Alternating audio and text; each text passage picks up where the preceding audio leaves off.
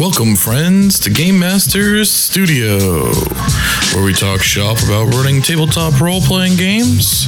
With us today is Jared and Ed, with your host, Jerry. Hello, and welcome to Game Masters Studio, where we'll be talking tabletop role-playing games, tips and tricks that you can use to help bring your game at home up to the next level. Today, we're going to be talking about building and implementing puzzles into your games, how to put them together, and how to use them to break up the monotony of endless hack and slash and add a little more depth to your encounters. My name is Jerry, aka Frieden, host and moderator for the show. With me in the studio as well is Jared, aka DMF, proprietor of Mad Dark Designs, creator of the World of Wrath, and semi-professional DM. And Ed. Ed, what are you doing? I found this really strange sort of coin roll. I was going to put some pennies in it, but I can't get my fingers out. I don't know. That's a Chinese finger trap. So it's not a coin roll? We'll get you some scissors later. All right. Safety scissors. So today we're talking about puzzles. Implementing them, putting them in, building them, and how you can use them to spice up your games. Yes. We do have a few things that we kind of touched on in earlier episodes that we want to make sure just as general overarching concepts for puzzles. The two big ones being you want to avoid having a single answer. Right. Because if the players come up with something that is not what you expected but completely fits, and you just say no, you risk frustrating them just because they can't figure out the exact combination or the exact specific phrasing that you were looking for. You can wind up making them feel like they're not really advancing or doing anything. This used to be a bit of a problem in the old adventure video games where you have like point and click and collect the information. And they used to actually call it pixel bitching because you had to click on the exact pixel that you were supposed to solve the puzzle and winds up being just an agent of frustration. So you want to be a little more flexible on that. And the other one that's been brought up when talking about any sort of riddle, puzzle, mystery is to provide more clues than necessary. If you think the players are going to need 3 clues to figure it out, you should have 8 to 9 available for them to find so that they can piece them all together. Yeah, that's super important because the problem is, even though it might seem obvious to you as the GM, because you're placing those clues or those little incentives and hints, it's not always as obvious to the players. So it's really important to have at least 2 or 3 for every one you think you need. It can be the same piece of information that you're going to give them, but just have different places that they can find it, or different variations of a similar hint to make sure that they're picking up on it. Depends on exactly what you're trying to accomplish, what you're trying to hint at, if it's a puzzle or, again, you can use the same kind of concept for, like murder mysteries or mysteries in general. Yeah, just remember, like, just because something's obvious to you doesn't mean it's obvious to everyone else at the table. Sometimes they'll pick things up way fast, and then you don't need to throw in all the extra ones. But if you want them to accomplish or find 3 clues, just make sure that there's 9 locations where you can put them. Doesn't mean all 9 have to be there. Just make sure you have spots prepared to put, for them to find it. So that way, if they miss the first 1 or 2, there's still 6 or 7 other spots that they might pick them up. So you can supply them with what they may have missed. Right. And they're not going to know because they don't know where it was supposed to be in the first place. Exactly. So with those general concepts in mind, let's talk a little bit about different types of puzzles that wind up going in. First being the classic riddle puzzle. This could be anything from, the classic Sphinx Guardian. Here's the riddle, none may pass till it's presented. It can also be inscriptions or prophecies, clues that in order to advance, you must do this at this point, and they need to figure it out. There's plenty of sources for riddles available. You can look online. You can obviously pull from famous literature. The Sphinx was originally in Greek mythology with, I believe, Oedipus. And you can make them up. Mm-hmm. Yeah, I had to make up a riddle for the game I ran at PortCon. to get everyone. Essentially, it was a combination to a trap, that sort of thing. But yeah, I just kind of decided what I wanted the answer to be and just went off the top of my head. I have a set of riddles that I've designed for a game, and it hasn't come up yet. So just in case my players start listening, I don't want to go into too much detail. But Hold on, let me get my notebook. You're not in the game, so. I might be, Jerry.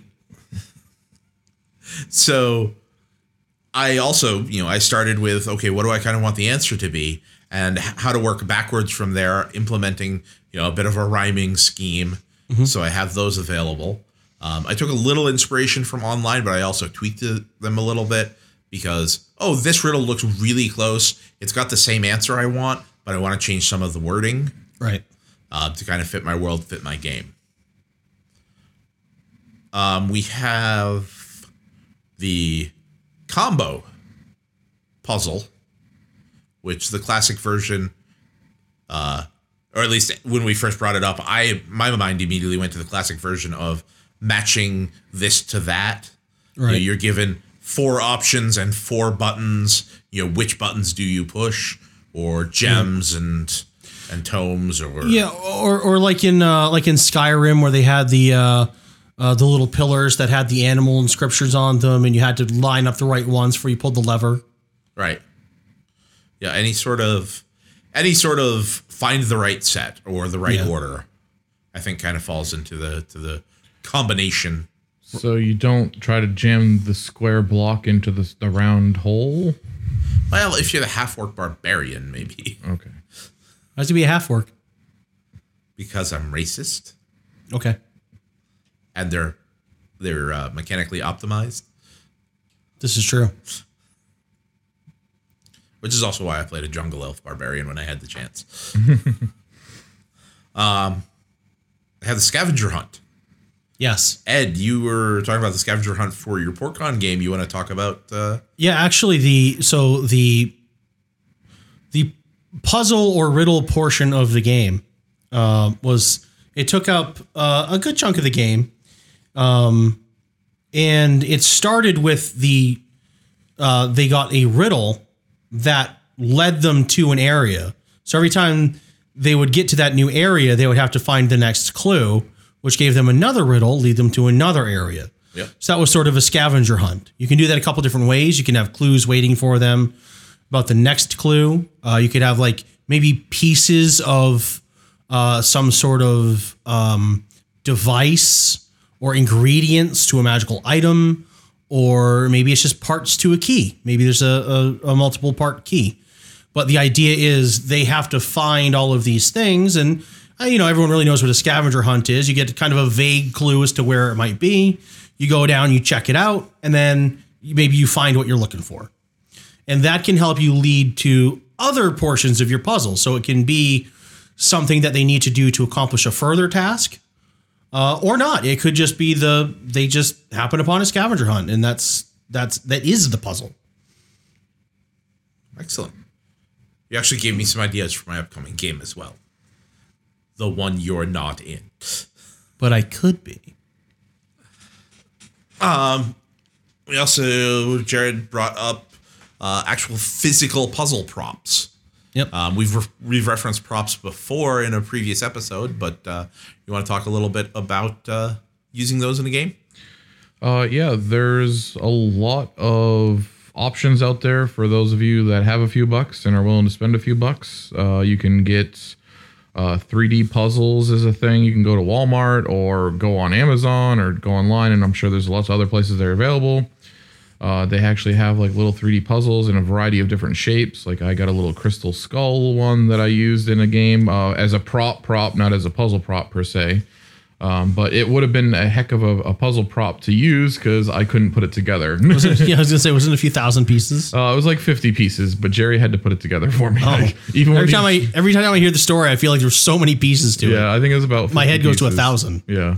But yeah, just using these little 3-dimensional pieces, and even with the instructions right there, like I just couldn't get it together because I ended up mismatching or switching 2 pieces that looked similar according to the 2D drawing of the 3D piece. Yeah. But there's lots of different puzzle boxes. I actually, not everyone might realize this, but I actually bought a couple other puzzle boxes a couple of years ago now that are just sitting in a drawer waiting for me to pull them out and use them, that I haven't actually used in any games yet. Where you have to, I mean, there's different kinds of puzzle boxes, but one of the ones I have has like a few different nubs, like little block nubs on the side, and you have to get, basically it's a little like wooden combination lock. Oh, yeah? Like you have to arrange the nubs on each side into a specific depth of, being pushed in or out of the box before the lid will pop off. So there's lots of different things like that. I mean, I think the puzzle box might have been like $15-ish on Amazon. So I mean, you're spending a little bit of money. You can always make your own kind of like puzzle boxes and stuff like that if you're crafty. I'm sure there's plenty of places online that will give you instructions on how to make things like that.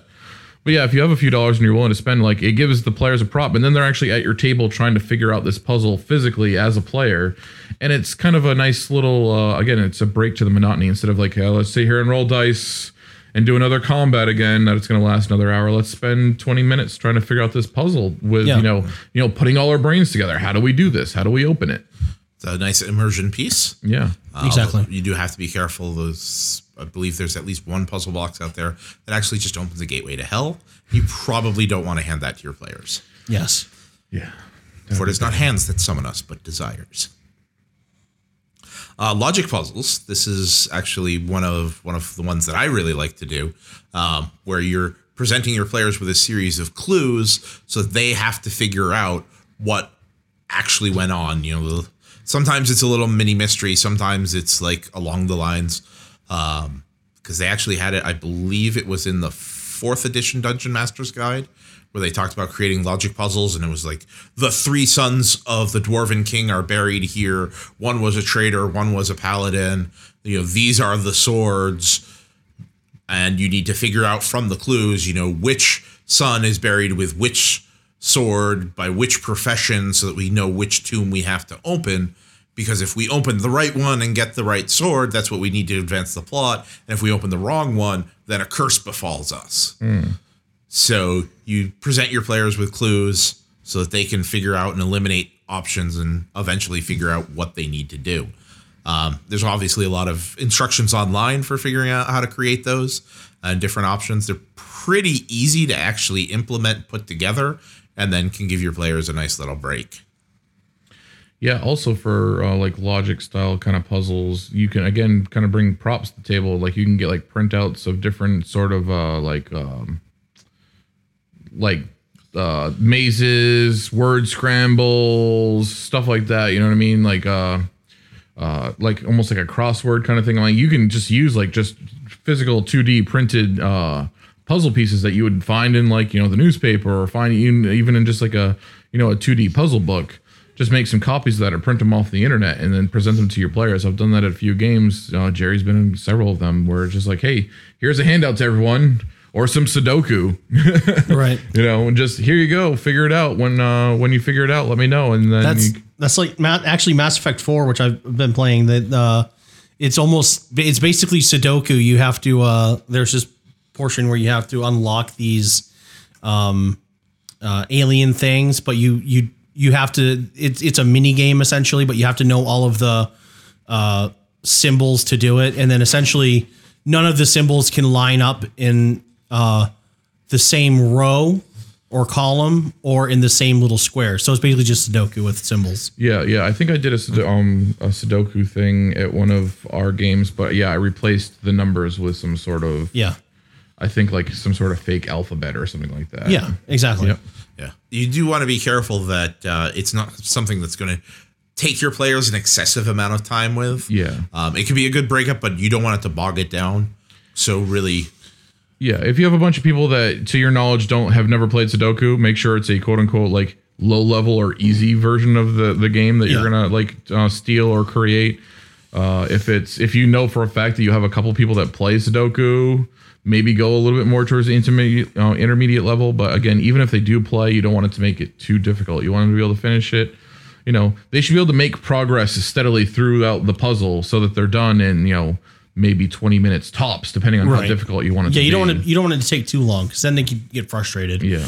I actually, like you mentioned something too when we brought up logic puzzles, Jared, was like a word jumble. Yeah, like sort a of. word scramble kind of thing. And I kind of compounded a little bit on that. I think it could be a fun little like progression puzzle.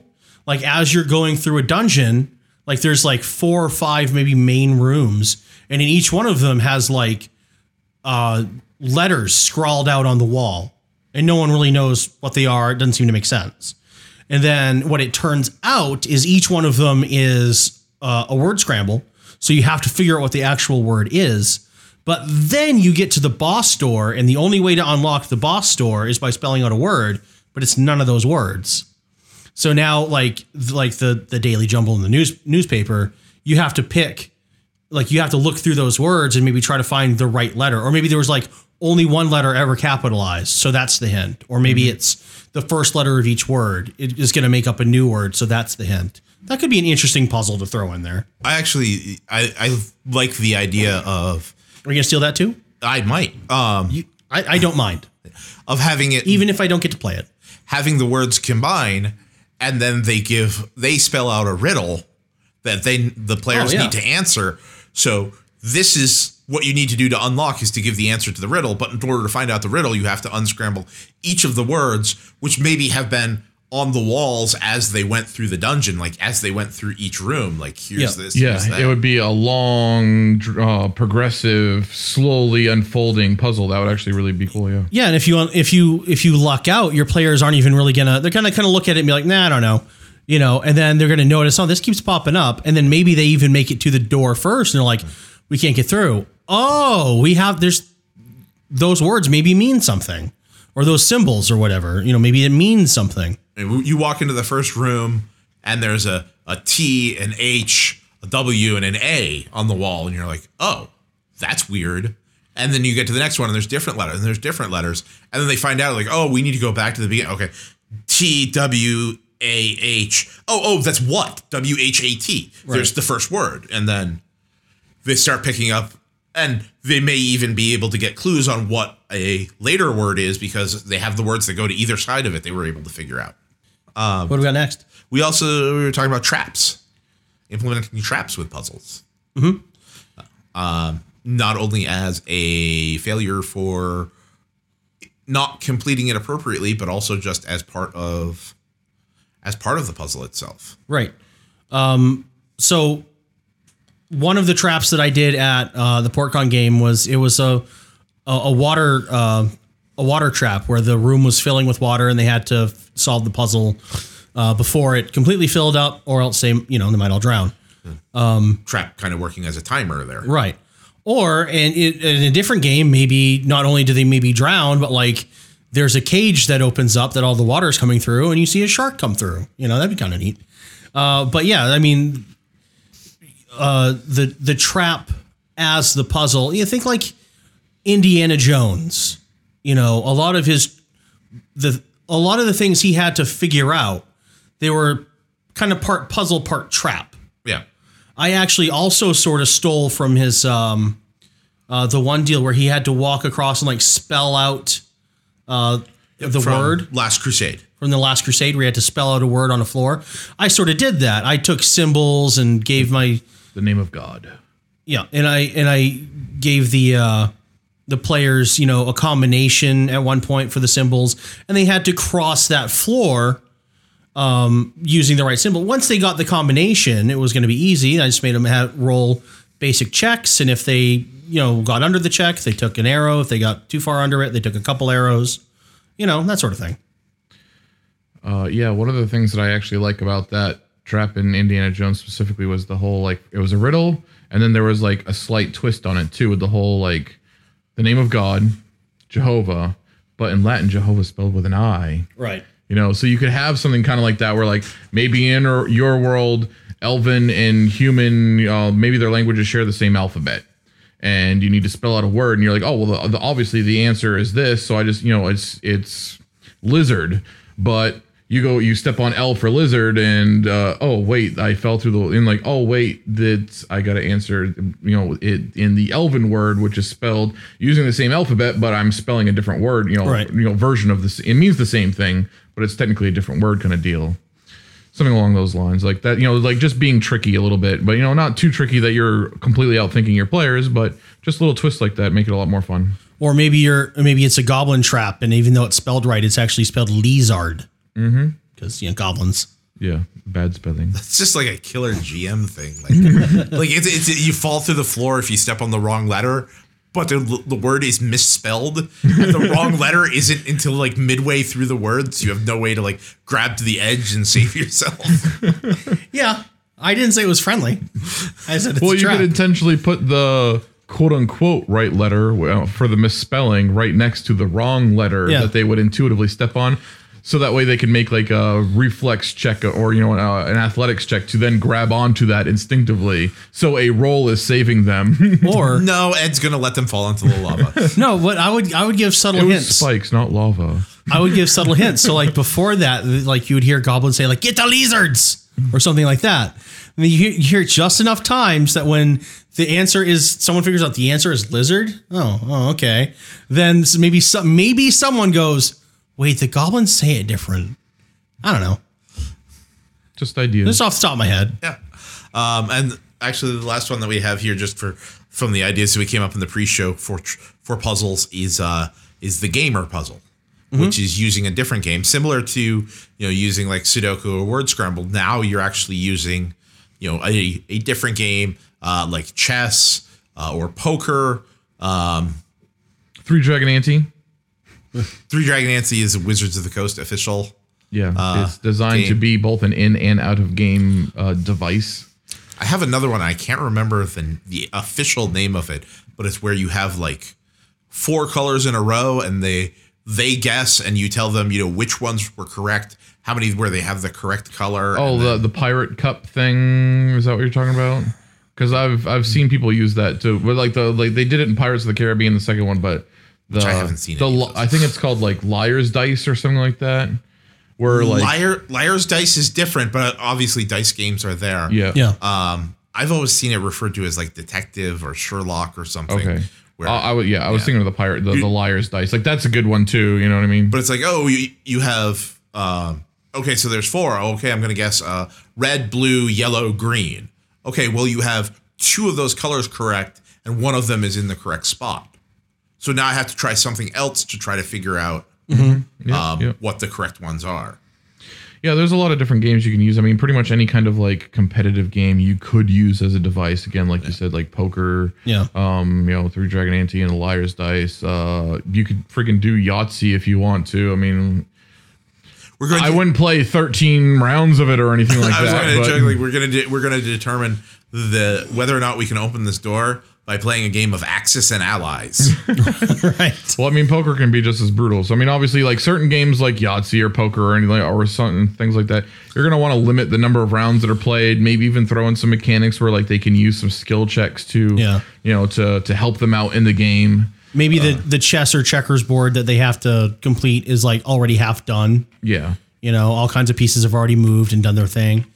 Like for like the poker thing, it could be like, all right, I'm going to everyone make a roll, and depending on how you roll, I'm going to give you a couple cards out of the deck.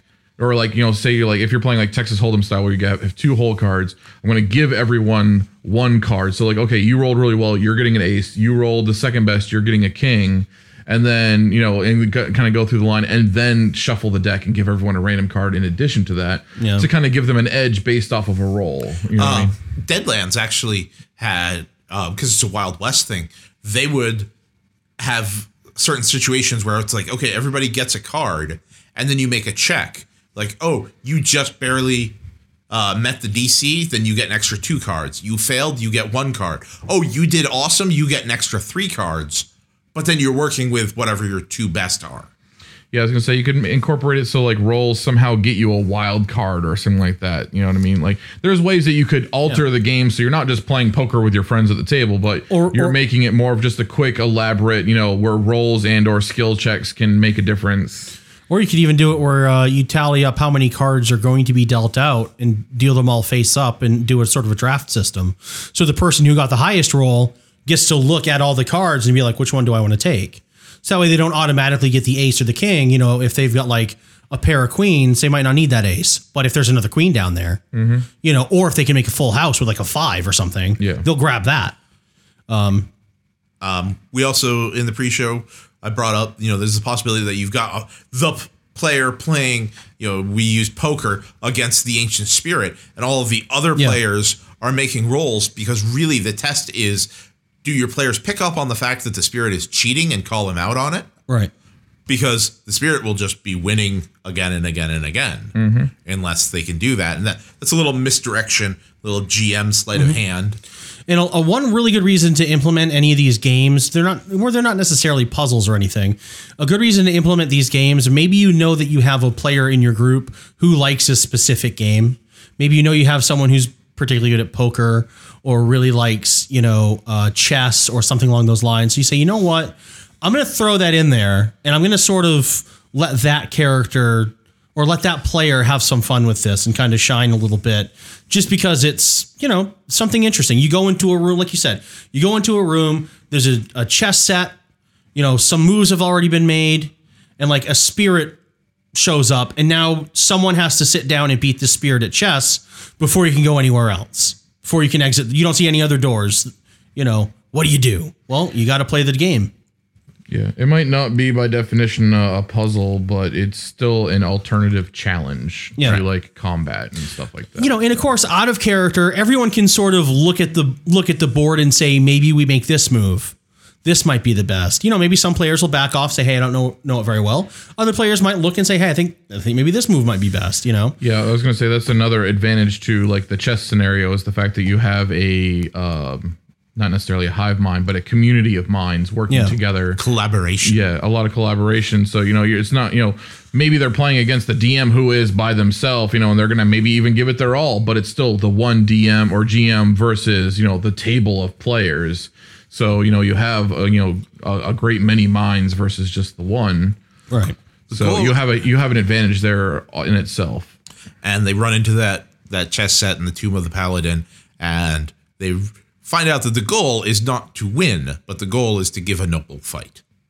It could be, yeah. Yeah, there's lots of ways to play. One of the things I think it's the Androsphinx is the good one? In the Monsters Manual, there's like one good Sphinx that's like always like testing good players to, you know, against secrets and stuff. Why not have that? Why not? They walk in, they see an Androsphinx, they're level 3, they're not ever going to kill it. He just wants to play a game with them. And he only cares that they actually try. Yeah. You know, yes, you can go check this out. And he beat me. And he may even, you know, I want you to try your best. And like, okay, you tried, you can go. But if they do really well, like, you tried, you can go. Let me give you a little bit of advice, and here's something to help you on your way. This was the most fun I've had in centuries. Or maybe playing him and trying gets them into the door of the dungeon they're trying to get to, but if they win, he has a secret stash that they also get. Yeah. So that way there is something for winning, but, you know, actually showing up and doing your thing still helps out. So we did also kind of come up to think it's a good time to talk about player versus characters. Yes. So is the player confronting the puzzle, or is the character confronting the puzzle? Yeah. And sometimes they're one and the same, and sometimes they're not. Yeah, that's always a good mismatch. Obviously, you don't want characters doing something that they couldn't do. So if you like your chess champion that you've set this up for is playing, you know, the ogre with the 6 intelligence, then it's not going to make a lot of sense for that character to be able to win at a chess game. But that doesn't mean the player can't have input and help out and that sort of thing. So, and I think that's sort of what puzzles are anyway. It's a way for you to sort of almost kind of break character. Like, oh, we have this puzzle. Let's think about what it is. And part of your thinking about the puzzle or playing the game or whatever it is you out of character doing it. But as a GM, I would suggest to you know, to your players is, you know, think about this. If you think you have the answer, write it down, just in case you don't, or just in case you do, and your character shouldn't know it. So that sort of thing. And then, you know, on a good roll, you know, if they think they have it, say have them roll. You know, and maybe that ogre with the 6 intelligence with a -2 to his roll, maybe he rolls an 18. Okay, you figured it out. There you go, you know? Now I have, again, an idea for my game in which the players are presented with a riddle, but rather than giving the answer, write it down on a piece of paper, pass it over to me. It's not a case of, does somebody get the right answer? It's, dude, you get enough right answers. Yeah. And you can look at the answers like, okay, 3 of you got it right. That's enough to proceed. Jerry, do you want me to just write your game for you? I could do that. No. Okay. I actually do action sequences really well, but some of the puzzle stuff I'm not necessarily so good at. You know, I get the inspiration. Yeah, I'm honestly, I'm right there with you. I don't do a lot of puzzles, but I think after my PortCon experience, because again, Jared can attest to this. I was struggling the night before to try to figure out what I was going to do with my puzzle. But man, once I saw the reaction of those players, and I think I paced it right too. Part of puzzles is pacing. You want some action first, you want some role playing as well, and then you want to draw them into that puzzle. In some way, maybe it's part of the plot hook or something, like the only way you can get the next piece of information, or someone contacts you and says, I have information, but you have to do this first, so they're testing you essentially to make sure you're worthy of getting the information, which is exactly what I did. But I do the same thing. I'm very action oriented and role playing oriented. I forget about puzzles sometimes, and even traps sometimes. And I think that they're very handy. And I think that GMs don't use them as often as they should. And if they did, sorry, I looked right at Jared when I said that. I don't mean anything. I mean that it's just one of those things that if more people use them, it could bring about a part of your game that maybe you weren't thinking, maybe you didn't know it was missing.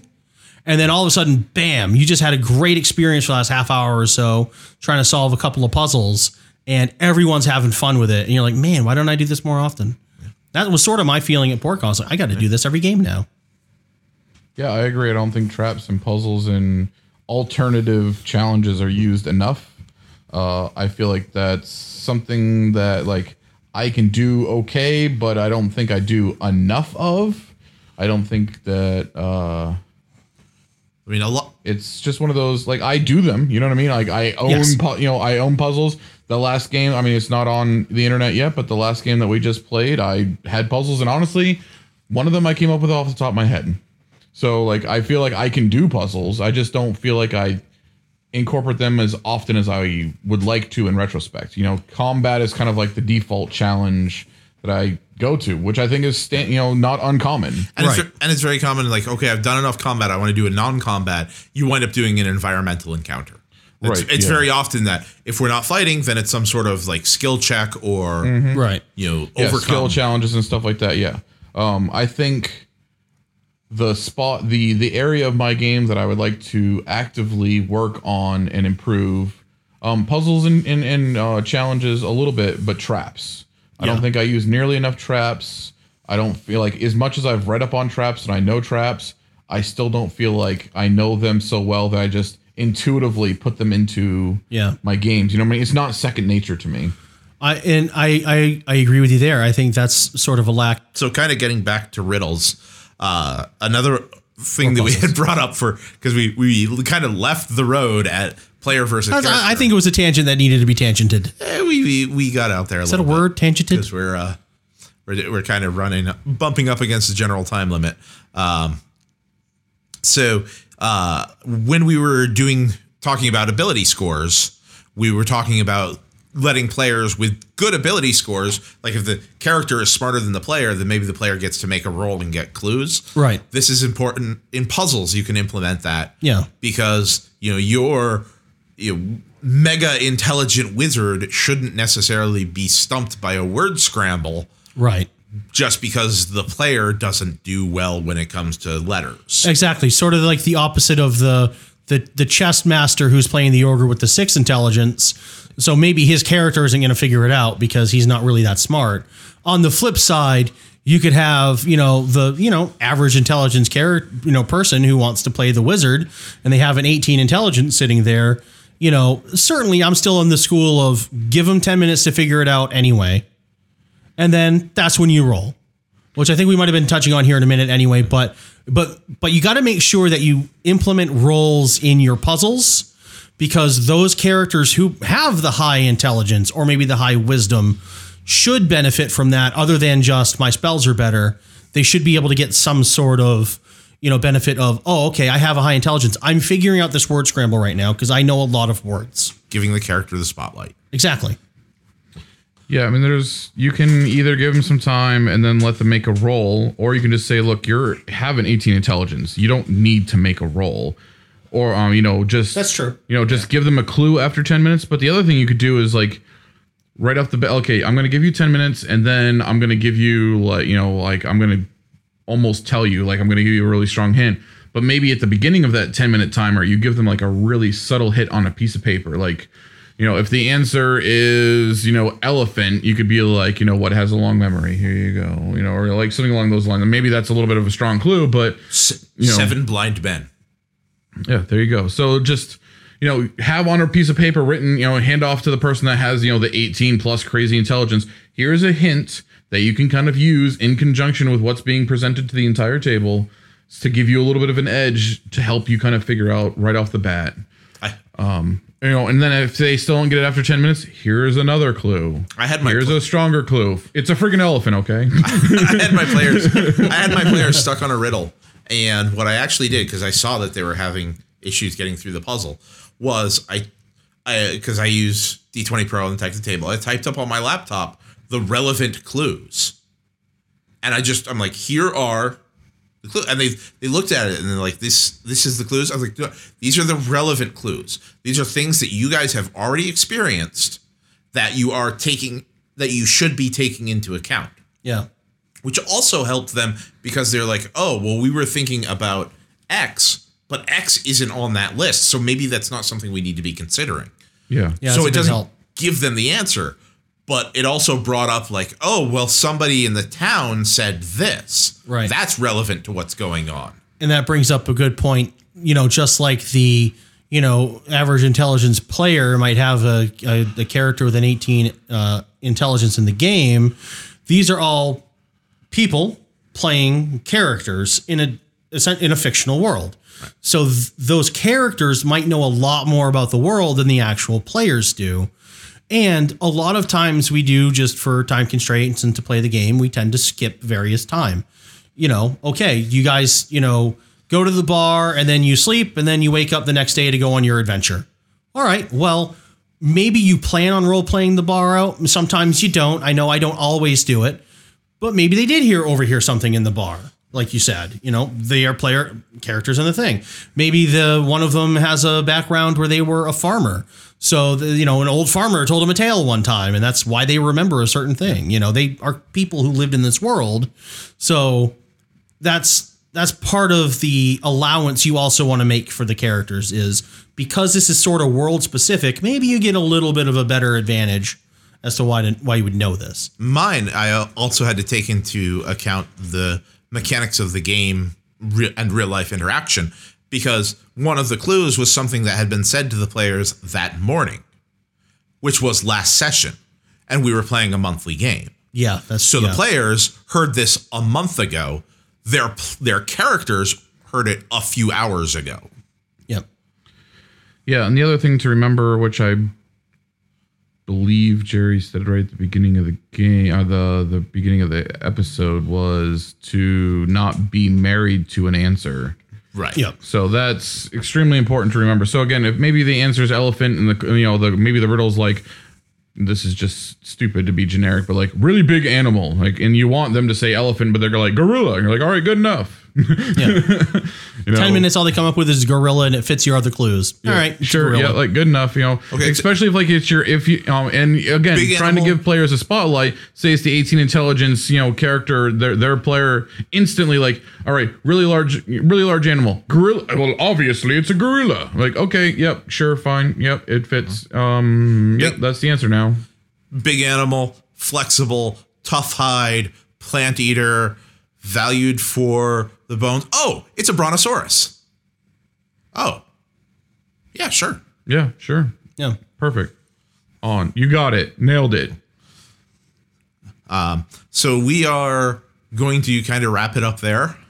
We can probably be talking more about traps, about puzzles, but we are going to let you step away from what we've done and go implement it into your own games. What time are we at? Like 40 minutes. More like 45, yeah. Okay. So we're going to let you step out, implement into your own games, get back to us, let us know what you've used, let us know what your favorite puzzle was, and give us any sort of feedback. And also let us know if there's anything specific you want us to talk about. You can look us up on Facebook, available to like, comment, subscribe. We are on Patreon, patreon.com/GameMastersStudio if you want to support us and get access to some exclusive content.